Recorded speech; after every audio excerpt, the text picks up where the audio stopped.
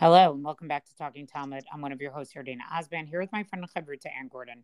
Our daf today, Masachat Ta'anit, daf Yud Daled, page 14.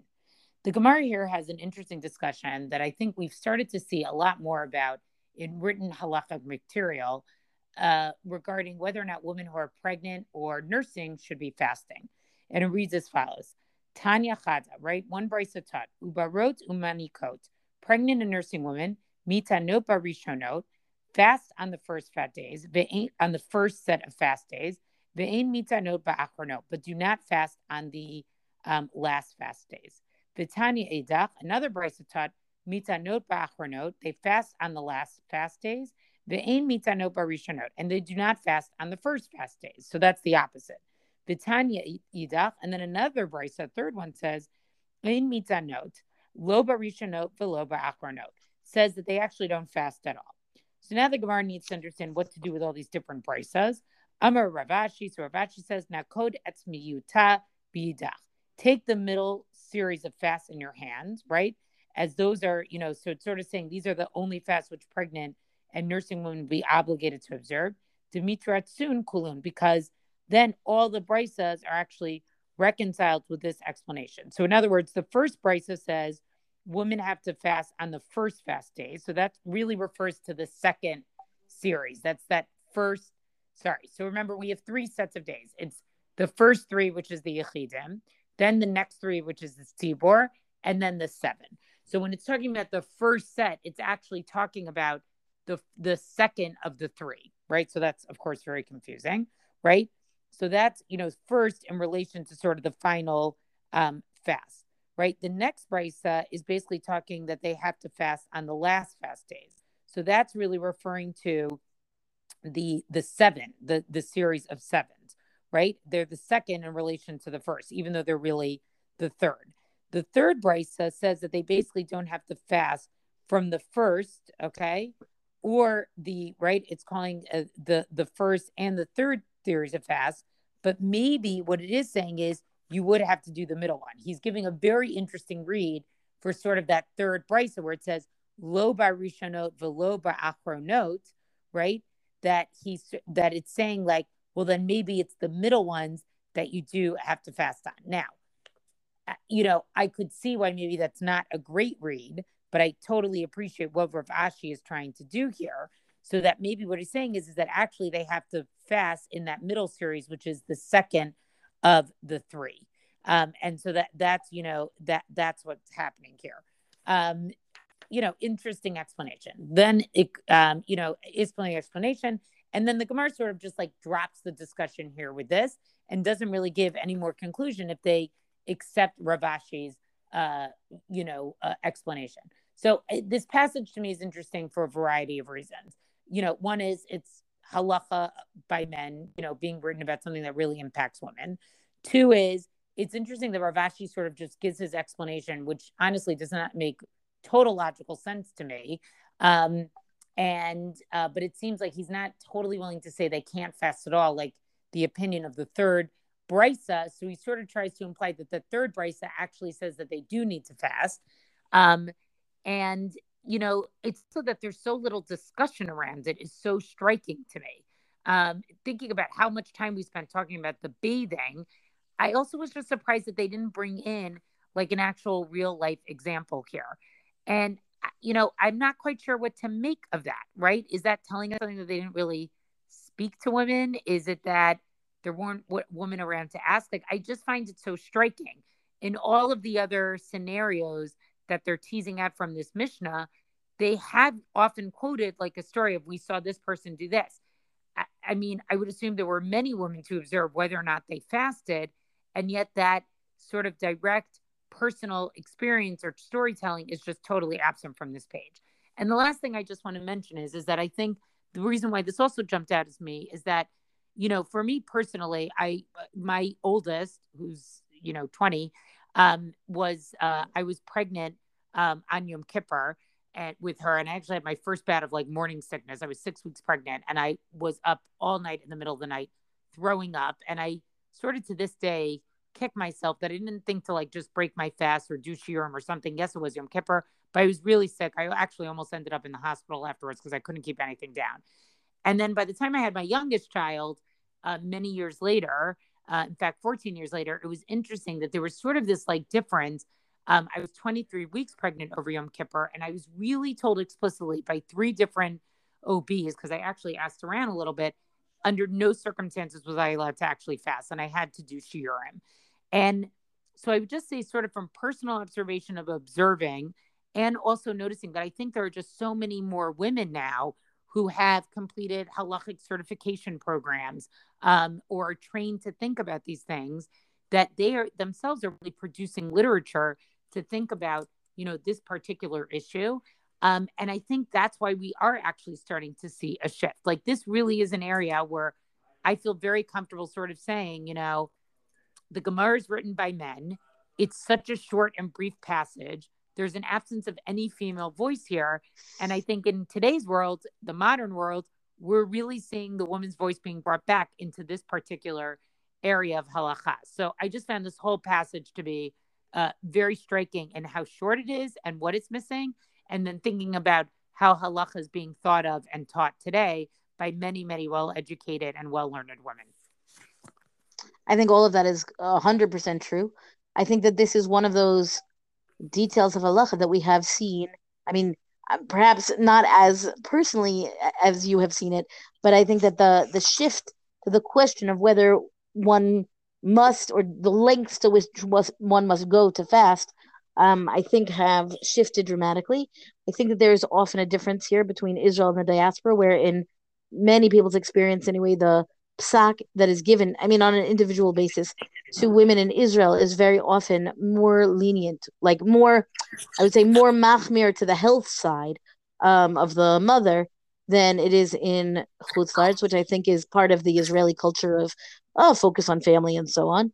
But I also think that the one pitfall that I would say shows up when we have more women's voices involved in exactly this kind of thing, which on the one hand is wonderful. It gives us many more women's perspectives and the awareness of exactly what a pregnancy can do to a body and how one might actually feel, and perhaps the greater awareness of the need to at least, have shiurim.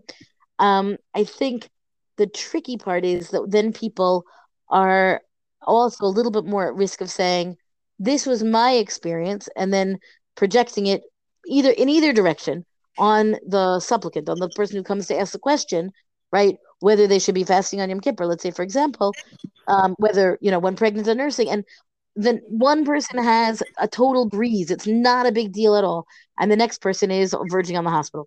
So I'm hoping that what happens as women are more and more involved in these kinds of questions is that what arises is sensitivity to the range of experiences, and that people will get the best psak for themselves as individuals. And I think you're entirely right here. Of course, it's absent. For us anyway, it's glaringly absent from the Gemara. I'm going to bring us back a little bit to the story of rain in Masachet Ta'anit. If you come to the bottom of Amud Aleph, we have a story that took place in the years of Rabbi Yehuda Nasiya. Bishnei de Rabbi Yehuda Nasiya havat sa'ara. There was a trouble. There was a trouble that happened in the community. What happened? Gazar tlat. So it doesn't. The Gemara actually doesn't explain what was really going on. But what happened from it is that Rabbi Yehuda Nasiya gazar tlat esrei paniot. He decreed 13 fasts. Velo iani. He wasn't answered. What does it mean it wasn't answered? It means that the trouble didn't abate, right? Even though there were all these fasts. Savar lemigzar tfei. So then he thought, maybe I'll decree some more. Amar le Rabbi Ami, hare amru, ein matrichina tetzibur yoter midai. So Rabbi Ami comes and says to him, you don't trouble the community excessively, too much, yoter midai, that it should not be, meaning you've already required 13 fasts. If you do any more than this, it becomes onerous in a vast degree. And the position, Rabbi Ami's, it's like he's referring right to this principle, saying we don't do this, we don't bother the tzibor to that degree. Rabbi Abba Rabbi Chia bar Abba Rabbi Omer da'avad lagar mehu da'avad. So when Rabbi Ami said this, and this is an interesting point, he did it legarmei avad. He did it on his own authority, meaning his position to Rabbi Yehuda and Sia is to say, don't take this even further because it's really going too far. And Rabbi Abba says, I don't know, right? He's doing this on his own. He's doing this on his own authority. Elahachi amar Rabbi Chia bar Abba amar Rabbi Yochanan lo shano ela legishamim. Aval lishar mine parniot matinin v'olchin ad she'anu min hashamayim. So they say, Rabbi Chia bar Abba says that Rabbi Yochanan says that rather the 13 fasts as a limit to 13 is what happens when you're praying for rain. But if you're praying because of other terrible things that could happen, then you keep fasting, again, intermittently, not intermittent fasting, but intermittently, until you get here an answer min hashamayim, until you get an answer from heaven, presumably meaning that the calamity will stop. Tanya namihachi kishamru shalosh kishamru sheva v'lo amru ela ligshamim aval l'shar minei parnut mitanin v'ochin ad she'anu. So again, this goes back to what was the Gemara is talking here about a breita. It says the sages said 3 and they said 7, meaning when they're talking about how many fasts you can have, they're talking specifically about fasting for rain, which we've already discussed. It was so essential, is so essential for everything, for life to function, because it's the source for water and for food and so on. So the limit though is the limit to fasting is for rain. I imagine this is because at a certain point they kind of had to accept this is the way the natural world was treating them that year. Presumably they accepted it as a punishment, right? As opposed to something that is more like less likely to be happening. Any kind of gzerat shmad, any kind of trouble in the community that is coming from from human beings is I want to say is less reliable and also therefore more able to you keep at it and maybe God will relieve you of it, as opposed to the rain issue that can happen year in, year out, so to speak. At least to some degree. Okay, I'm jumping down just because in the interest of time. Shalchule b'nei Ninveh l'Rebbe. So the people of Ninveh sent a question to Rabbi Yehuda Nasi. Kagon anan dafilu b'tkufat Tammuz ba'ina mitra. They said as follows, and this is a really, I think, really interesting conundrum. They say, we in Nineveh need rain in the season of Tammuz. What's Tkufat Tammuz? It's the summer, right? And they say they need rain at that time for the where Nineveh is. Nineveh is basically, it's now, they say it's near the modern day city of Mosul, along the Tigris in northwestern Iraq. So we know it gets so hot there, right? The claim that there's a need for rain there is not incidental. So Hechi Navid, they asked Rabbi Yehuda Nasi, what should they do if there's a drought in the summer? Ki yachidim damenan, sorry, o karabin damenan. Are we like individuals because it's not really the time of rain in the land of Israel? So maybe they're just like individuals who should, have individual fasts, or are they like a tzibur? And if they're like a tzibur, that's a whole different, path to what they're going to do for fasting. And so the answer comes to say, well, where there's a real difference here.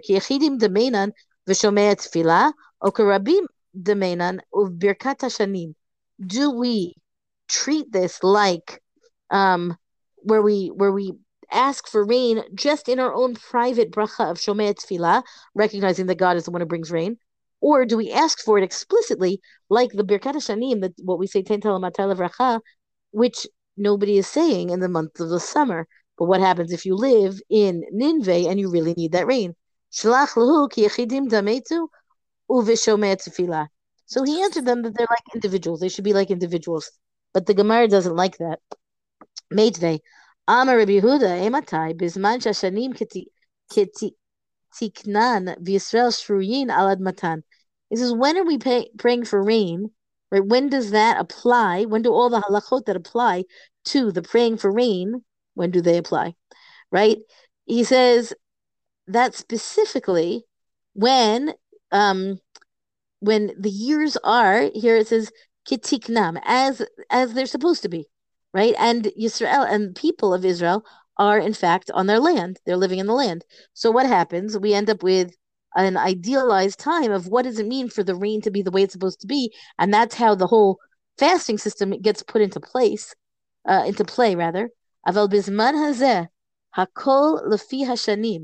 He says, but nowadays meaning Jewish people are all over the world, meaning they weren't as far all over the world as we were later.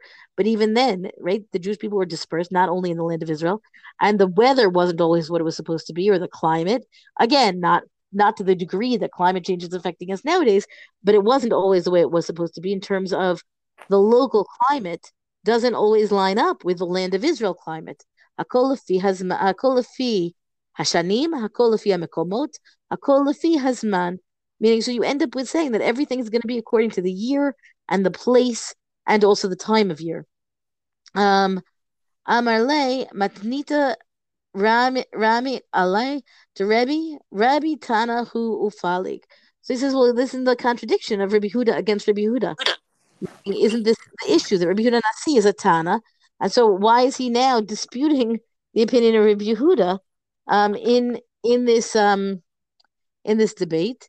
And in the end, the answer is, well, yes, he is a Tana, and so that's why he has the authority to debate.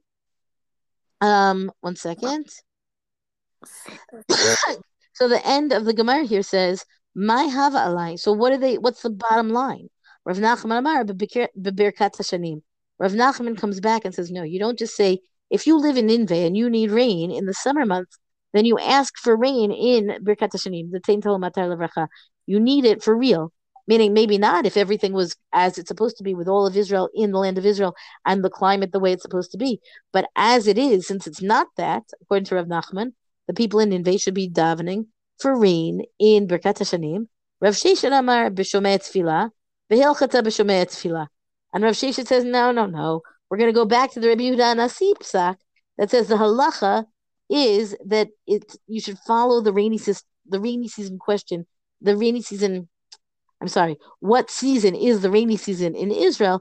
And that's going to be determining whether you ask for rain. You definitely should ask for it if you need it, but you would do so in Shomei Tefillah and not in the Tein Tol Matar Levracha Pnei Adama, which I find to be interesting that the Gemara goes through this whole long discussion of why nowadays we should be thinking about this differently, and then kind of falls into the pattern of let's be more cautious. Let's take the Rabbi Yehuda Nasi approach and say that, well, we're going to treat you like individuals and not like a tzibur. Well, this passage is also interesting because I think I kind of came into this Masachat thinking much more that the whole thing of the rain is very Eretz Yisrael related. And I think this passage makes it much more global, right? People need rain wherever they live. And it's sort of sensitive to the needs of diaspora in a very nice way that, hasn't really been talked about yet. So I just thought, it's acknowledging that piece of the rain. Yes, there's a special piece about Eretz Yisrael, but it's also, recognizing that diaspora communities may have their own need as well. That's our DAF discussion for the day. Thank you for joining us. Rank us, review us where you get your podcast. Come talk to us on our Facebook page and tell us what you think of this DAF. Thank you to Rabbanit Michelle Farber for hosting us on the Hadran website. And until tomorrow, go and learn.